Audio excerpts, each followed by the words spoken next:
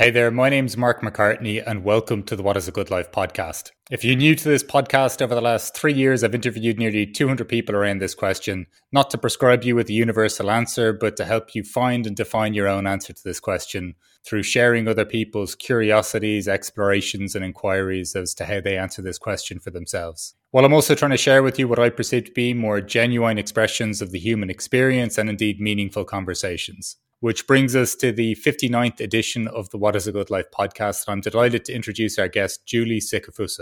Julie is a writer and artist who illustrates her own books, such as Saving Jemima, Baby Birds, and The Bluebird Effect. She is an advising editor for BWD magazine and a naturalist at home in the Appalachian foothills of Ohio, where every day she roams the 80-acre sanctuary she lives on, a wellspring for her writing and art. Her contribution to a beautiful movie I watched, In Pursuit of Silence, utterly captivated me. So I was thrilled to have this chance to sit down and talk with her. In this enlivening conversation, Julie shares her journey from just about making ends meet to becoming an author and illustrator and living on her own sanctuary. She imparts important lessons along the way, such as a gratitude for life, born out of her observations of the hardship of nature and from the deaths of her father and her husband. We explore the emotional relationship she has cultivated with the birds that she has rehabilitated, as well as the importance of relationship with animals in realizing more connection in our lives. She also touches on the significance of silence, solitude, and unconstructed time and space for her creative process and following her own nature. This entire conversation was good for my soul. It's inspiring to be in the company of someone who so fully embraces and follows their own nature with such conviction.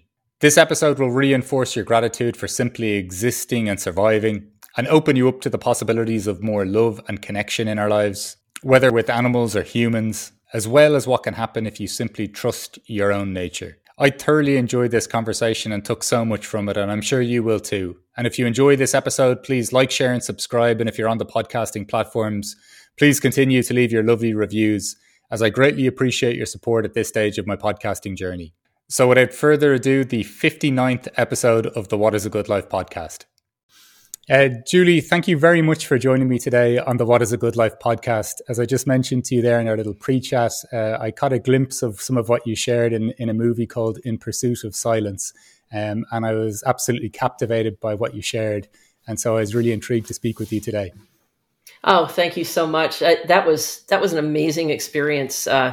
I went out to Denver for a conference on silence, which was just revelatory to me. I mean, who thinks about silence? But oddly enough, it was my mentor in college when I was an undergraduate at Harvard, Kurt Fristrup, who worked for the U.S. Fish and Wildlife Service for many years, who has become intensely interested in the value and the pursuit of silence. And he organized the conference. And I was shocked when he asked me to come participate, but I guess I had something to contribute. Usually I do kick these things off with the question of, is there a question you're trying to answer as you move through life? But I would just like to share what you said in the movie that particularly caught my attention, and maybe even just for you to share some of your thoughts on that now. You mentioned, I call what I do the art of disappearing. It's a situational awareness. It's a richness of being. And just curious as to where that came from, or what even you could elaborate on that now. I would say that whole ethos started when I was a little kid, always alone, because I was the only kid I knew who wanted to be in the woods all the time. And so, I sort of expanded my exploration from a 5-acre patch behind my suburban home in Richmond, Virginia, to living now on an 80-acre sanctuary in Southeast Ohio. And I will be honest, one of my pursuits here was not to be able to see any neighbors, and preferably not to be able to hear them either. Because generally in Appalachian, Ohio, what you hear is four-wheelers growling, and those are, like gator things that people ride around on and go mudding, as they say. Or you'll hear gunshots, or you'll hear automatic weapon fire, people just kind of letting it all hang out here in the country. And I certainly get a lot of that, but the trade-off is I don't get other people's TVs, leaf blowers, whatever. on a daily basis. I get the silence that I desperately need to do my thinking. So I guess that's where it all started. And, as I look back on my life, I've been after that solitude. I've been after that peace and that oneness with nature. And if I had to buy it to get it, that's what I did. And just curious then, like where, like even, I know you're saying from a young child, even spending time in the woods, what kind of effect does that solitude have just on your, not even the art of disappearing, but even just, as you mentioned there, even your thinking or your sense of being in the world? Well, I guess as an artist, I'm always looking for unstructured time and space. I'm always looking for that, the outside world to sort of leave me be so that inspiration can hit. And as a writer and as a painter, that's been the driver. I never actually know what my next book is going to be because something will happen, that grabs me. Like in 2017, I raised a baby blue jay, and that became a book, complete with paintings to illustrate it, and this incredible sort of journey with this bird who kept getting all these different illnesses. And so, I guess what I'm saying is you have to be willing, or I need to be willing to let serendipity take the reins in my life and just say, well, here's what you're going to do now. And being a wildlife rehabilitator, I certainly get those opportunities where somebody just comes with a box full of baby wrens like last summer and says, oh, cat killed their parents. What are you going to do? Here you go. And so then my last summer was all about raising 4 Carolina wrens. And it was the most enchanting, charming summer anyone could have. So, I'm trying to get a book out of that in between renovating my house and editing a magazine. So I'm always kind of fighting, as I say, I'm always kind of straight arming the outside world, which wants pieces of me, and trying to get that solitude core and keep that sacrosanct so that I can think about what I want to think about and write about what I want to write about. It's a constant battle. I guess everybody has that battle. But there's something so fascinating about this, like almost creating the space for serendipity to take its course. And then, yes. But serendipity seems to, or, the world keeps on asking you a lot of questions then, or makes a lot of requests of you then.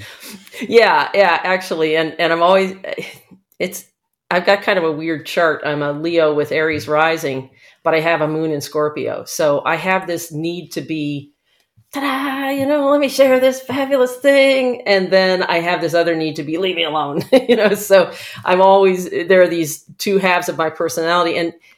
And what people don't get when they see me in public is that the introvert really is the queen here. And she is the one that does the things that they're interested in, that then I occasionally go out and talk about, but then I retreat back to my little castle, so I can do more of those introverty things, and then, occasionally trot them out. But the way I'm comfortable doing it is writing about it, sharing my photographs and paintings, and just saying, here you go. Here's what I've observed, and I'll be just here creating more of this, and you guys enjoy. And so that's, I embrace that sort of side of my personality, because if I weren't a kind of a kooky, nutty introvert, none of this would happen. I wouldn't stop and raise 4 wrens instead of, doing what normal people do. So it's, you just have to go with the way you're wired, I guess. Just, I saw a video of yours on YouTube a few weeks back where you were just kind of giving a brief history or of how we've got to this point. And I was really intrigued by almost the willingness to, you said at one point to make, you were kind of making ends meet from your illustrations. But it seemed like there was like a deep sense of trust or something about how you were approaching life, or there was a space in which you gave yourself, I don't know what you needed to unfold, if that makes sense. There was just something the way you said it that, it struck me as a quiet confidence or something to that effect. What do you think allowed that?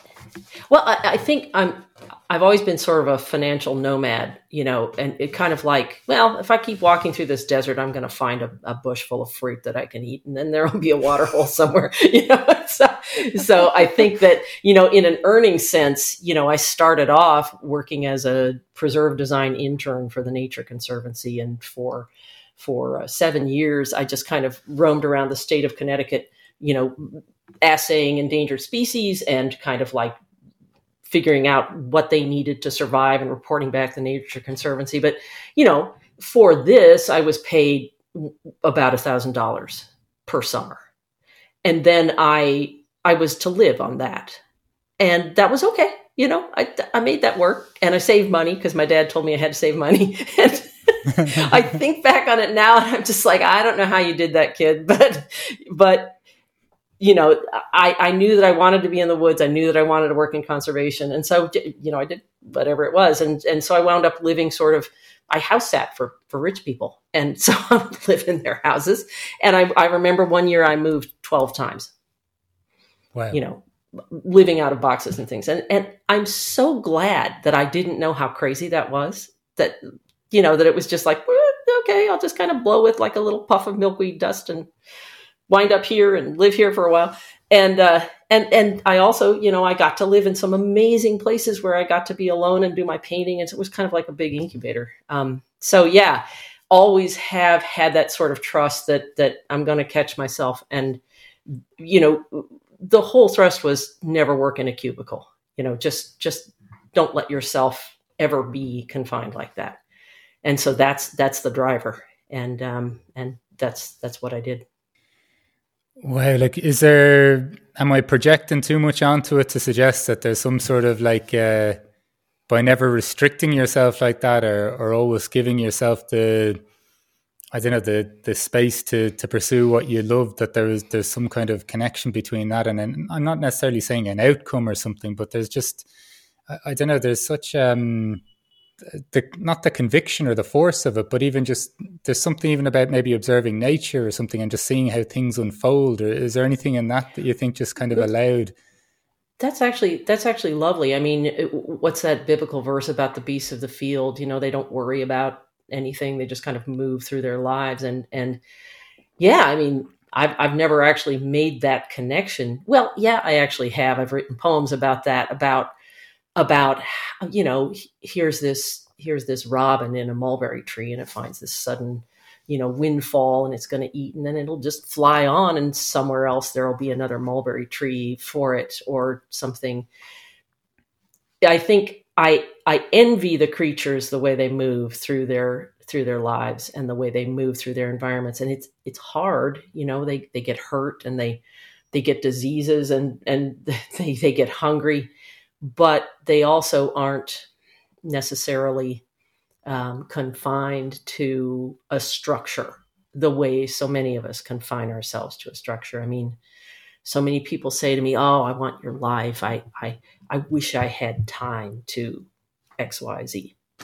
And I say, you mean you wish you made time to X, Y, Z, right? So I like to get people thinking about the fact that they are the captain of their own fates, and that it's okay to take a day and just be in the woods or a few hours, and nobody's, making you do anything that you do. You get to decide. It's amazing though how I don't know, I guess compelling. I don't know whether it is the myths that our culture tells us, or maybe getting caught up in the herd, whatever it may be. It's amazing how compelling it is for people to think that the opposite is almost true. Like there's, yes. I had an experience where I took a year off to live in the countryside in South America. And when I was telling my friend that I was doing this, he proceeded to tell me that he wished he could have done that. And I know that he probably made a multiple of what I made that year. Yes, of course. Yeah. And so and even just how you were describing your point, or, thinking how crazy it was how you were living. Is It that, was. I sometimes wonder, but I also wonder as well, is that like, it's kind of interesting because it's kind of funny how we can define crazy being someone just actually just living out their own life. Like, Yeah. do you know what I mean? Oh yeah. And, there's all shades of it. I mean, I have friends who I consider crazy, who live sort of the way I did when I was young. And I slap myself and say, Julie, come on, there's got to be room in this world for the poets and the people who are okay living on very little as long as they can do what they are meant to do. And it's a process of, I mean, I just try not to get too fossilized, Right. and set in my ways and thinking this is the only way I can be happy and comfortable. And even as I watch myself, I have these out of body experiences. Like right now, I'm completely tearing apart my house so that I can get it painted because, 32 years of the same paint and carpet might be time, and so I've spent the last month or so just, tearing everything. I was basically like having to move, only you're staying in the same place because you have to Right. clear everything out. So, that's what I'm doing. And I keep saying there will be a reward at the end. This is okay. You can do this. I give you permission to just sit there and sort books for 2 weeks. That's okay. You can do that. Trying to be gentle with myself and not say, you should be writing your book. You just have to do what you need to do. Yeah, that's a beautiful way of putting it, though. Like, and I think, from a number of people that I've talked to that are not pursue, or they're making more space for silence in their lives. I think a big misconception at times is that there's a nothingness that happens, like, or that if we're not driving ourselves or berating ourselves, that something won't get done. Right. Whereas, but like our heart keeps beating, our cells keep reproducing, we still need to go to the toilet, we still need to eat, and just like that, all the other stuff seems to happen as well. And I remember when I had a newborn, I think that was the hardest adjustment of my life, was having a baby and suddenly having this tiny little squirmy thing that was completely dependent on me for everything. I was like, what have I done? And I remember someone very wise saying to me, look, this is going to be your job for a while. Just accept it. If you get nothing done in the day, but that baby is alive and happy at the end of the day and well fed, you've done a good job. This is okay. And convincing myself of that I shouldn't also be producing, the world's greatest masterpieces, was such a struggle. And in fact, the year my daughter Phoebe, who is now 27, was born, I had my biggest earning year in freelance art of my life. Because I was so worried that it would all come to a crashing halt, right? So I said yes to every job. And I had that baby in a sassy seat on my drawing table, kicking her little feet while I was working. And it worked. And I was like, oh my God, life after baby, you can actually do this, So I relaxed a little bit, especially with my second child, Liam, and who's now just turned 24. And it was a lot easier with him because I was like, yeah, this is my job and it'll get easier as I go on. But, I'm going to have to do some grunt work here. I'm just going to have to give in to the force that is being a parent. So I just think people are so hard on themselves and they kick themselves for so many things that they shouldn't be kicking themselves for. And I just try to be a little kinder to myself rather than expect the world every day,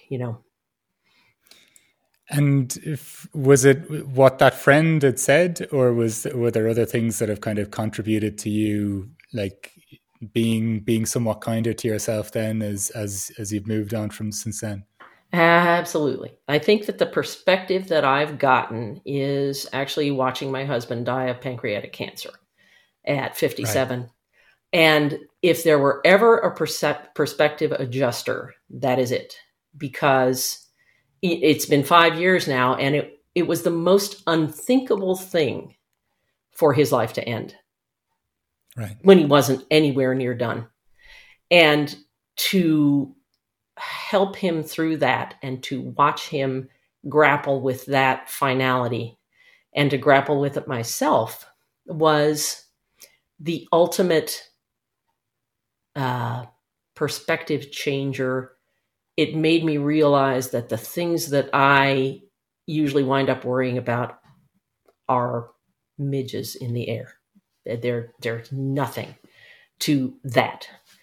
And so, somebody sends me a nasty gram. I'm like, it's not pancreatic cancer, is it? Right. Something breaks, something needs repair. I'm like, looks like I'm going to have to move some money around, get that repaired.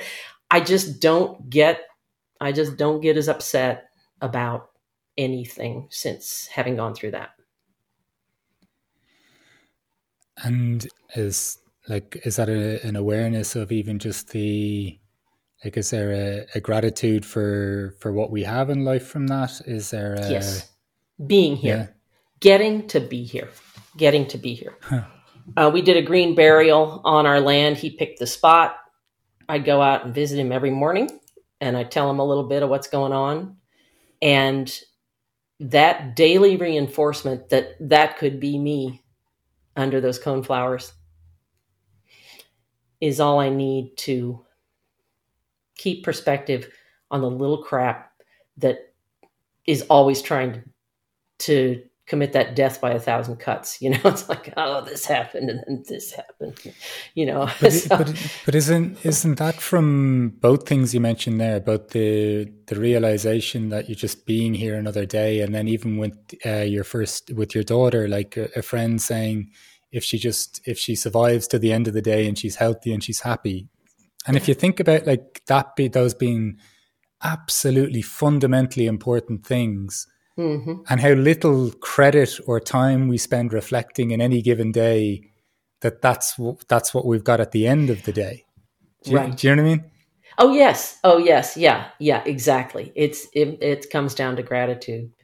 And my favorite people are the grateful ones who get that every day is a gift. Every day opens up like a new page in a book, and you get to write on it, and you get to choose what you write and how it's going to be. And I think that the thing I have the least patience for is ingratitude.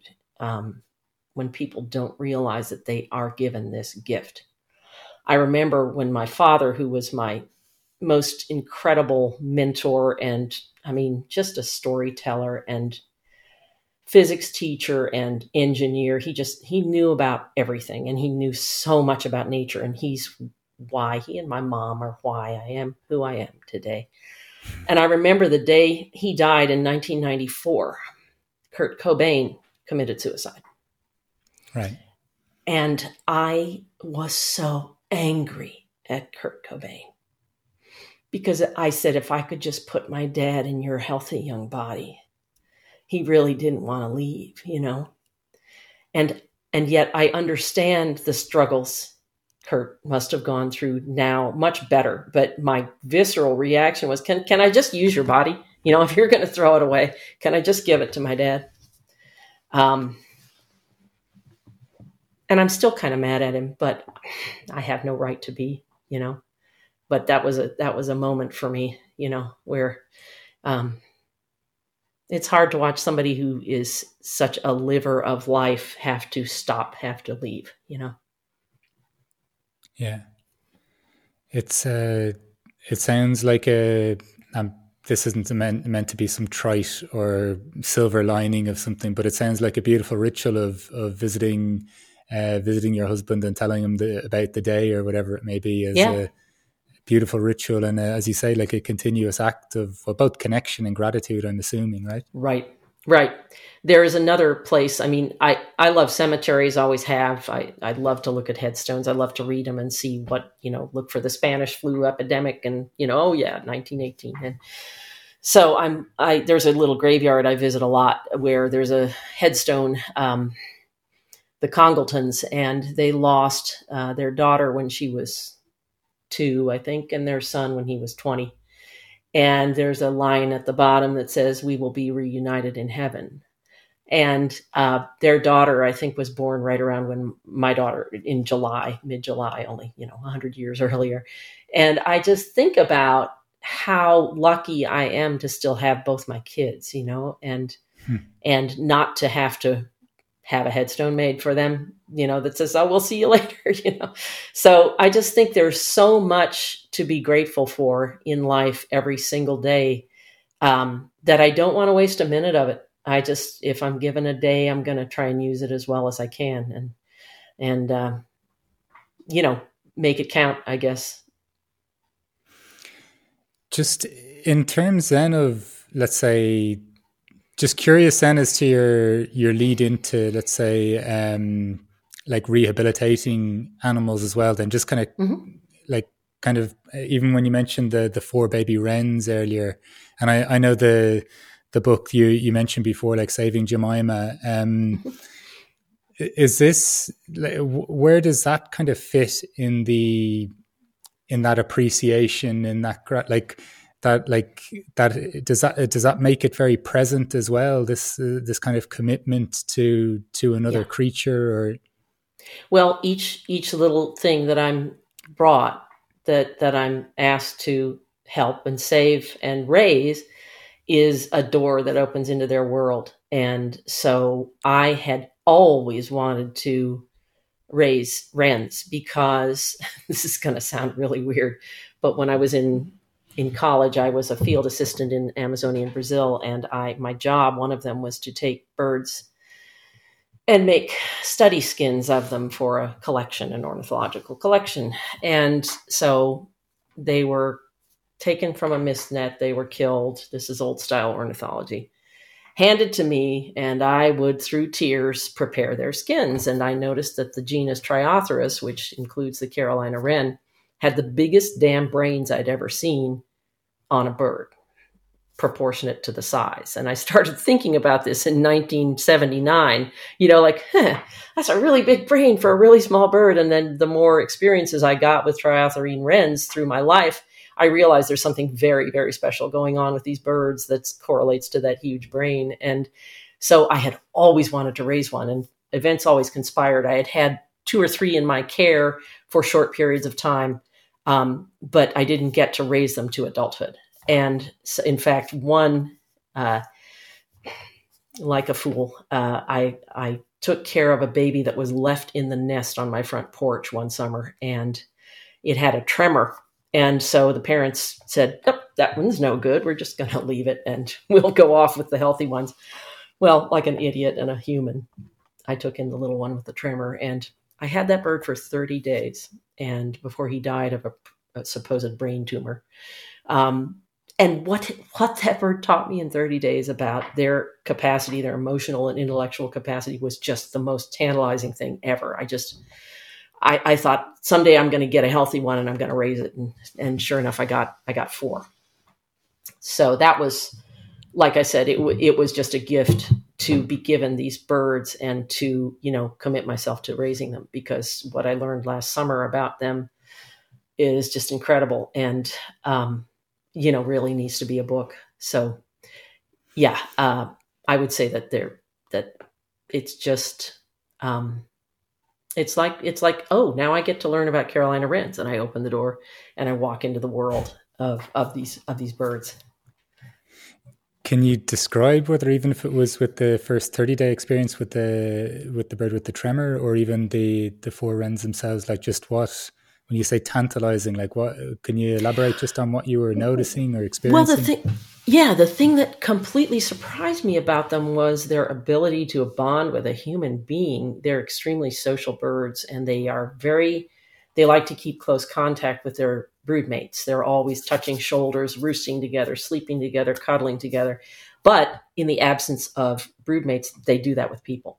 So wow. The amazing thing to me was that they could take this big, gangly primate and say, "Oh, here's your cheek. I'm going to cuddle up again." It's like, how does a tiny bird sort of understand how to get inside the heart of a huge primate and want to?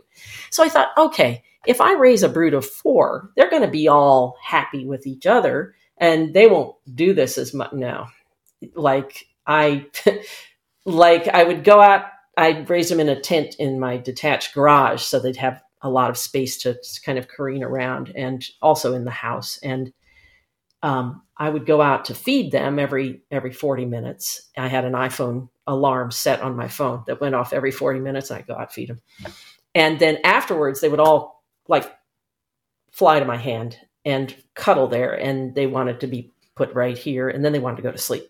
I was like, this is crazy. It's the most heart melting thing. And the ways that the intelligent things they did, like after I released them from the tent, they returned for 3 more weeks to my garage every night at the same time. And they would fly back into the tent, fly into this little wad of pink fleece in a pocket in the side of the tent where they had slept as babies. And then they wanted me to zip up the tent door so they'd be safe in there and close the garage doors. So they spent all day outside being wild wrens getting their own food, but they still wanted to sleep in their pink fleece.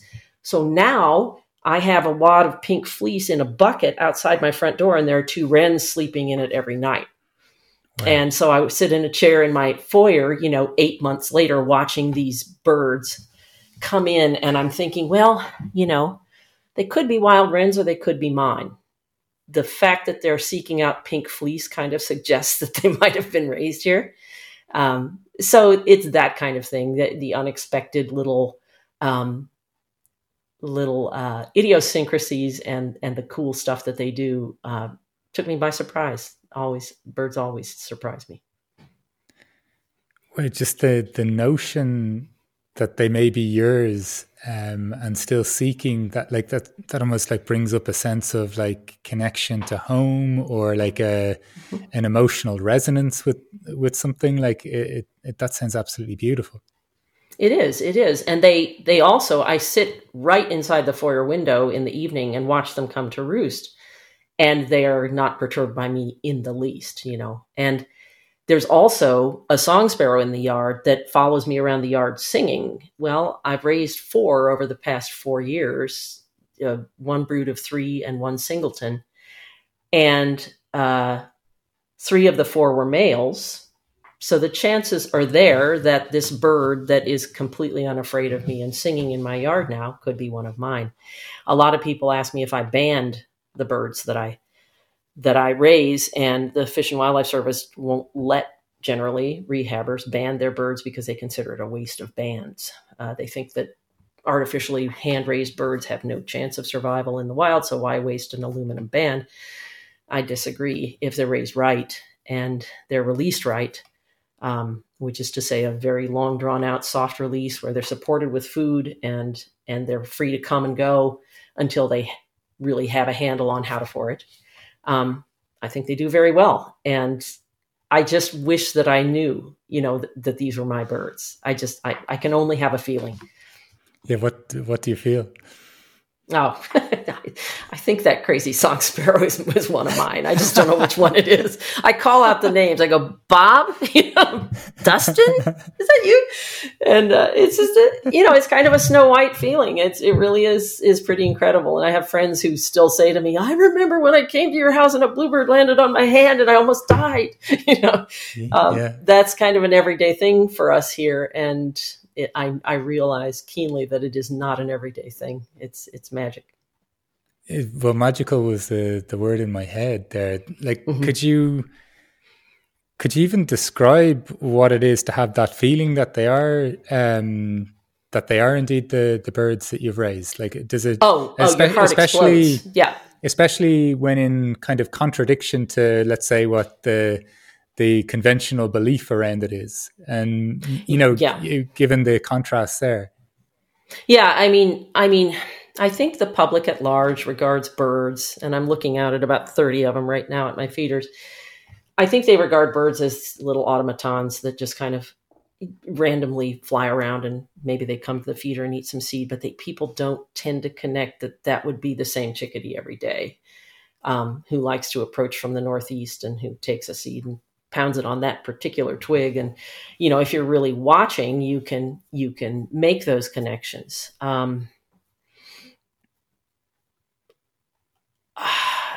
The feeling that I get when one of my babies unequivocally comes back, I just burst. It's the most joyful thing. I raised a cedar waxwing one summer and released it uneventfully. They are flocking birds. So when the bird is ready to go and a flock of cedar waxwings comes by, they're gone. They join the flock.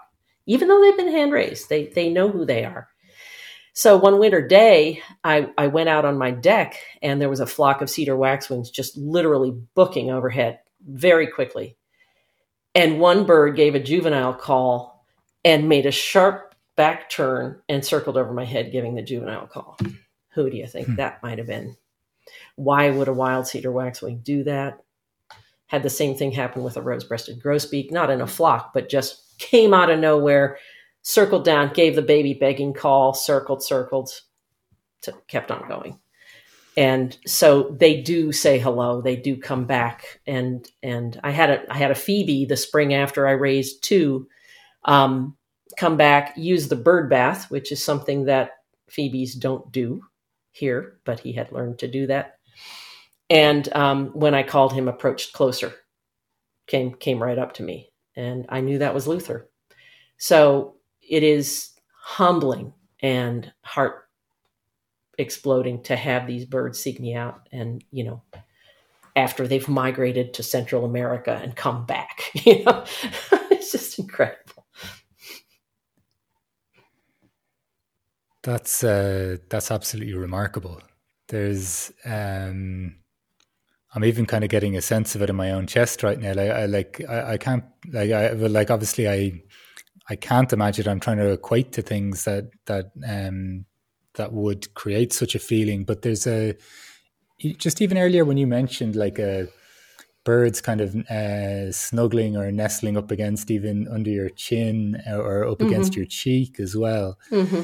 It made me think straight away of even just a thought that I was having yesterday when my dog jumped up on me. And there's just these very curious moments sometimes when I'm looking at her and I'm this is utterly remarkable. She's yes. a rescue from Romania. And so a place I've never been to in my life. Whatever serendipitous moments brought us together in life. And now there's just such an overwhelming connection. And it does yes. make me think of, and not even just with children, I'm not trying to, this may sound strange, but we don't pick our children, right? We have our children. And so someone said, I recently was in a conversation and someone said their child said to them, well, Mummy, you didn't pick me.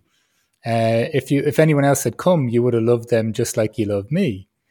And while I'm not trying to devalue our relationship with our children, but there's just something about what you're saying which just fills me up with the sense of man, there's a huge possibility for love, serendipitous love, just a reaching into us or reaching into our chests, which many of us just go about our life keeping very kind of small circles of people that can experience that or that we'd give that to. But there's something about this that just makes me think, wow, even if the bird's capable of, as you say, coming back from South America, Central America, wherever, and that there's something almost like a magnetic field to the energy or the love that we give off. It sounds remarkable.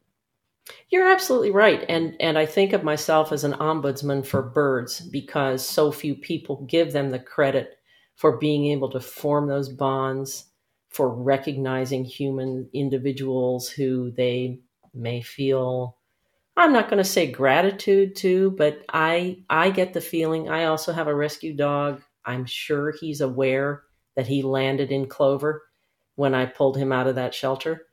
And like you, I sometimes step back and look and I say, here's this animal that chooses to be with me and that thinks I'm the best thing in his life, No wonder we love animals. We can construct that relationship, which is sometimes so elusive with humans. But we can take that relationship, we can make it. We can take a dog, it's like a piece of clay, and we can kind of mold it and say, you are my best friend I have created, like Frankenstein or something. And then to be able to do that with birds, who most people don't give a lot of emotional real estate to, is pretty cool. I just need to tell you another story about hummingbirds. One of my books called The Bluebird Effect.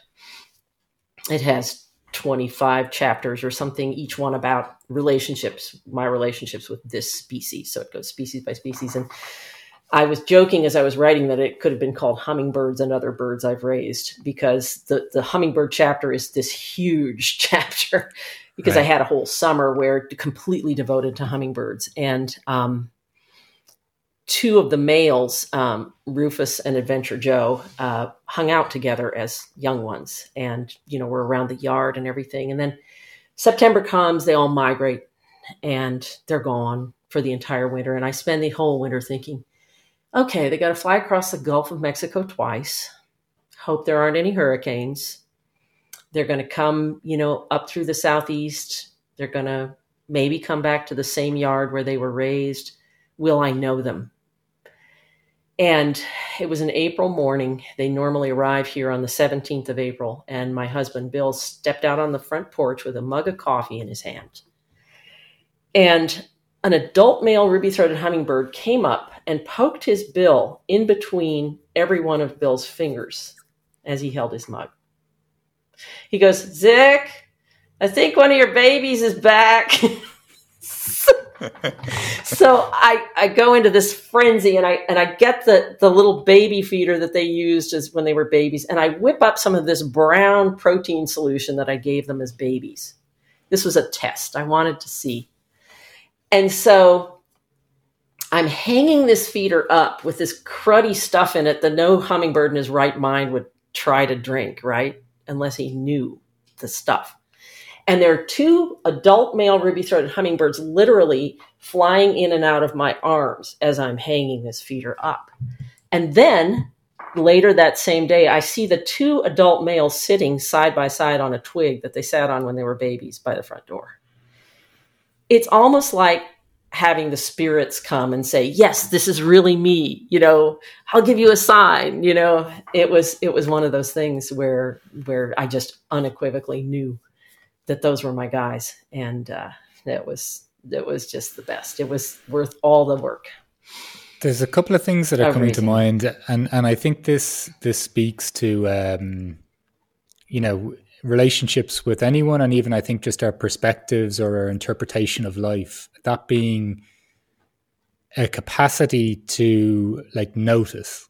So when you deeply pay attention to the world, you can start to see things that maybe other people are proclaiming that don't exist. But perhaps if they were to sit still enough, to observe enough, to notice enough, that things then that you don't even need a scientific verification of something to know something in your heart. I kind of have a suspicion sometimes, as much as we try to associate the word true and fact, I think the truth sometimes is a felt experience if you pay enough attention. And there's something just to experiences that we don't have to second guess. And then that would bring me to my kind of second idea around this. There's a trouble if we just try to intellectualize everything. There's a trouble, of course, some sense of rationality or logic is important. It's how a lot of us get through our days. But if it becomes so dominant over our other senses, I think there's a lot of kind of truth sensory points in our field of experience or existence, whether that could be any of our, sight, taste, whatever, even just our heart, our feeling. And I think if we kind of smother those senses a lot, we stick in this very logic dominated thing where we have to have everything laid out, 1 + 1 = 2.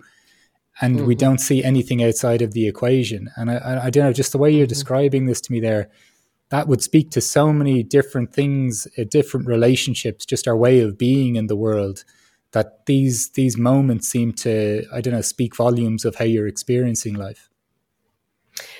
One of the things I'm proudest of is when I meet ornithologists who say they love my writing, because these are people who have been trained to put it into numbers and only present evidence that proves what their hypothesis, right?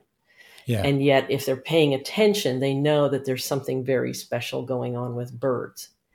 And I have always wanted to straddle the camps of science and poesy because I don't want to belong to either one entirely. I have enough of an inquiring mind to want to prove that that's the same bird, but I can't. So I have to be okay with the uncertainty. All I can do is show the evidence that I collect that suggests what I'm saying is so. Yeah. And I have to just leave it there and let the reader decide. But as an editor, nothing turns me off faster than somebody submitting a manuscript that says, I know that the cardinals in my yard, Joey and Matilda, are in love.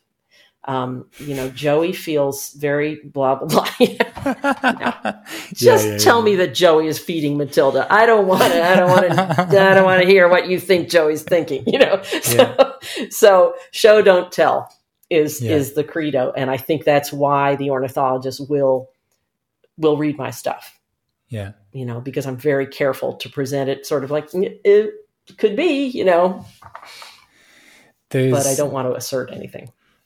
There's something you said earlier, though, that both even in experience with the dog, but also birds as well, of they kind of, when you were mentioning earlier about just the getting your child through the day with your daughter, like, your friend saying this, then just the gratitude from losing loved ones, of even just having got through or just having had the opportunity for another day. And then these animals, they just celebrate us being there, right?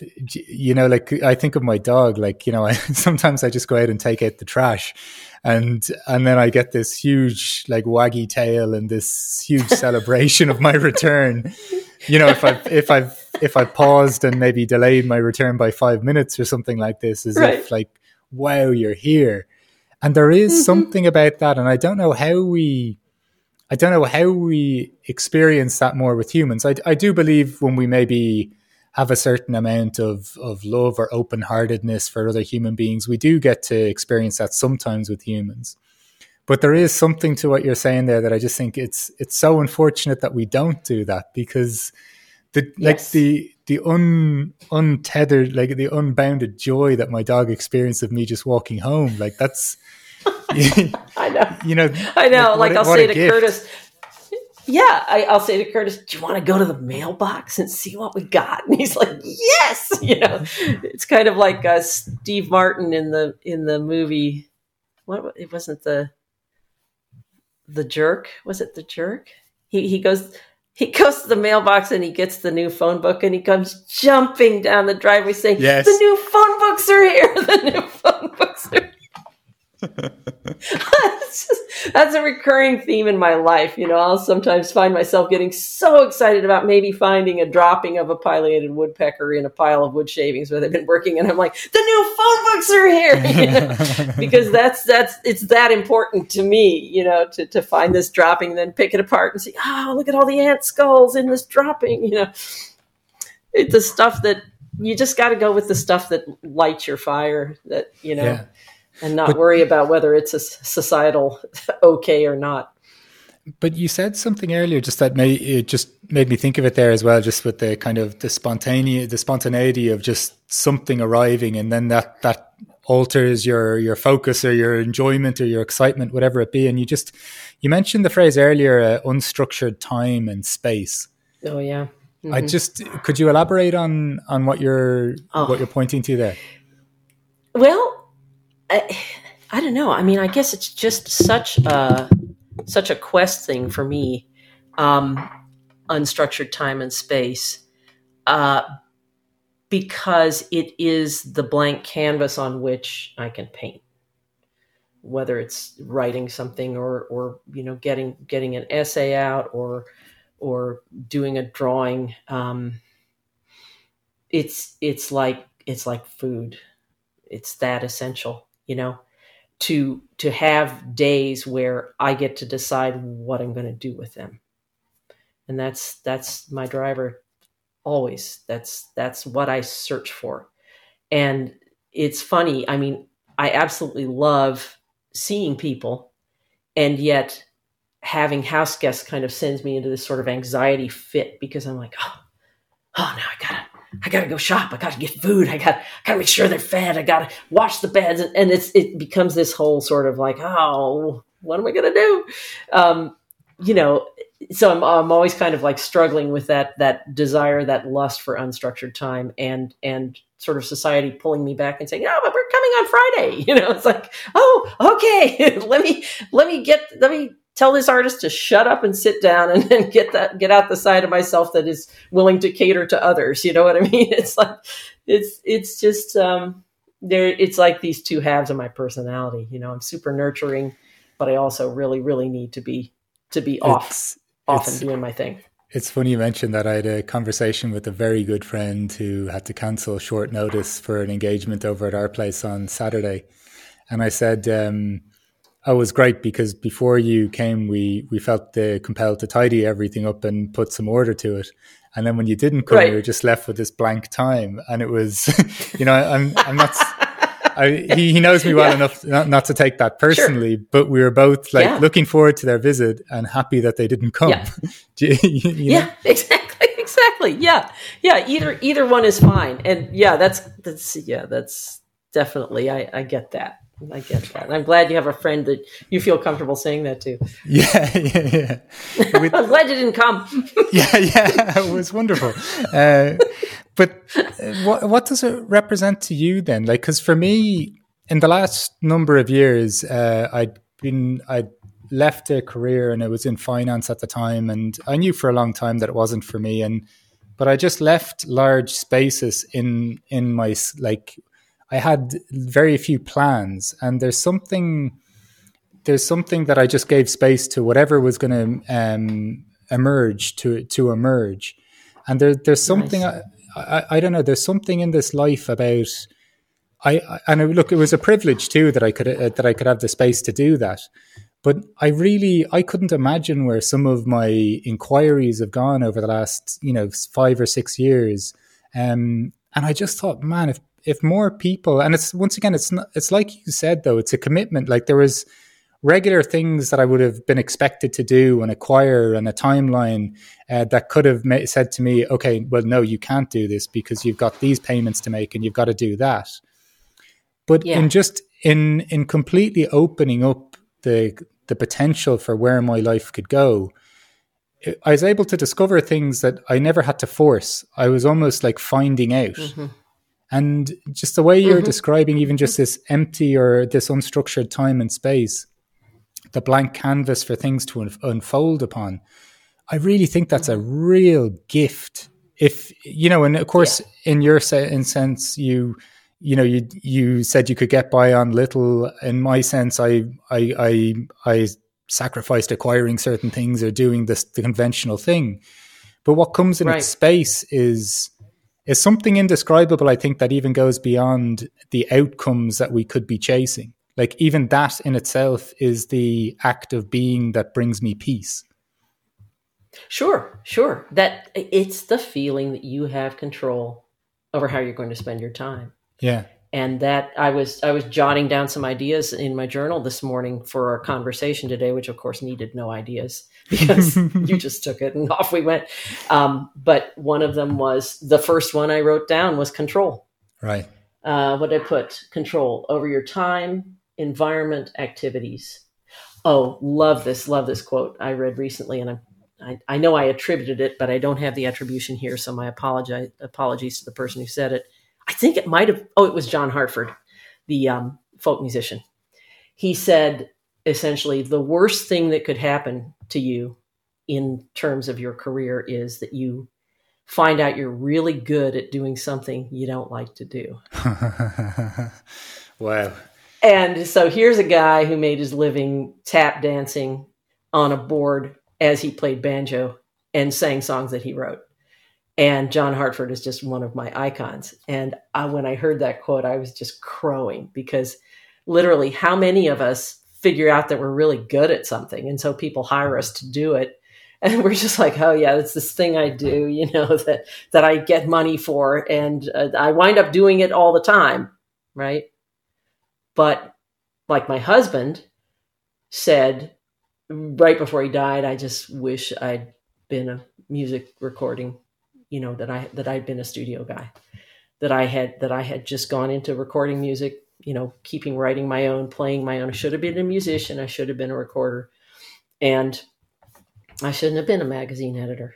And I was just like, yeah, you should have. And I tried to tell him that through most of his life. When he would just be tearing his hair out, I'd be like, you could just be a musician. It'd be okay. You could do that. Oh no, I owe it to my family, blah, blah, blah, And so, but that's such a great John Hartford quote. It's quite poignant as well. I think like the kind of because I think there's a lot of conceptual traps in modern society, and people pointing at you and saying that you're doing well, or you're doing the good thing, you're doing a good thing, or you're successful. Yeah. And I don't know, just the thing that we also think that we kind of need to prove ourselves and need the trophy as well, or whatever it may be, to say that we're doing well. But I'm starting to notice, because I still have lots of things to realize in my endeavors and things that I'm exploring. But what I've noticed, and I've noticed it in some friends that are pursuing life in a similar way, and maybe even have let go of that situation that Hartford's talking about. There's something even just about the aliveness that people have when they go on that path. And there is something glorious about deciding what you're going to do in any given day.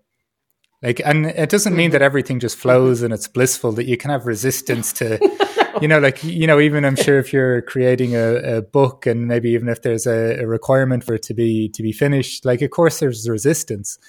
But man, there's something really glorious about waking up. And even if you're not looking forward to it, saying I decided all of this, how lucky is that, It is wonderful. I'm guessing that you've read The War of Art by Stephen Pressfield. Yeah, it's actually over there. Because you said resistance, and I'm like, I think he's read it. And that's a book that I read chapters of, little short. I actually kept it in my bathroom for a long time, because it would just be, I'm just going to read a Pressfield chapter here while we're taking care of stuff. And it's just such a good thing to have, because you have to keep identifying resistance and saying, oh, I see you there in the corner. I know your ways. I know how you get into my head and keep me from doing what I should be doing. And I don't want to make it sound like all I do is prance around in the fields and write and paint, because that's not at all I do. I do everything else that everybody else has to do. And then I also do this other stuff that fills my soul, that's such a great book. That word soul keeps on emerging in my life at the moment, which I think is a wonderful thing to be able to reference. Julie, just looking at the time and reflecting kind of on the conversation, when we're talking about just the gift of life, the gratitude that we can have for life, identifying unstructured time and space, connection, obviously a deep connection with nature, but also an appreciation for solitude, an appreciation for silence, an appreciation for noticing. This idea as well of autonomy and control and choice in our life over how we fill our time and what we do. So many, I think, really fundamentally important parts of anyone's given life. Just really curious to ask you the question, as I tend to finish these things off with what is a good life for you, Julie? Oh, man.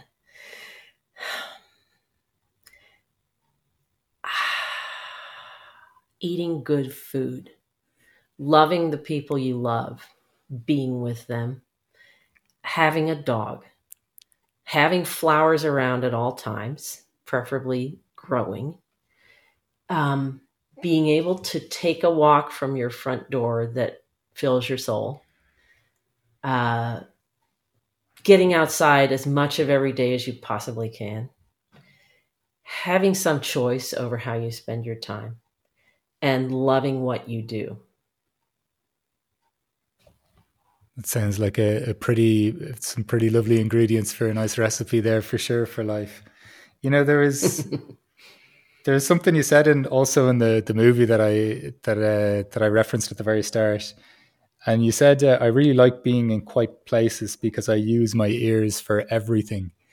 And there's just something, I think, in the sense of listening, not only just to the environment around us, but listening to ourselves, potentially listening to our soul, and just noticing and things of that nature that I think can be really powerful influences in us understanding or figuring out our own life. Even as you say, if it leads us to doing things that we could interpret as crazy, but somehow still had a way of working out. So look, Julia, I just want to say thank you so much for all the things that you've shared, all the nuggets that you've dropped in this conversation. And thank you very, very much for joining us here on the What is a Good Life podcast today. Oh, Mark, this has been so fun. And anytime, man, just give me a ring. Thank you. So wonderful to talk with you. Thank you.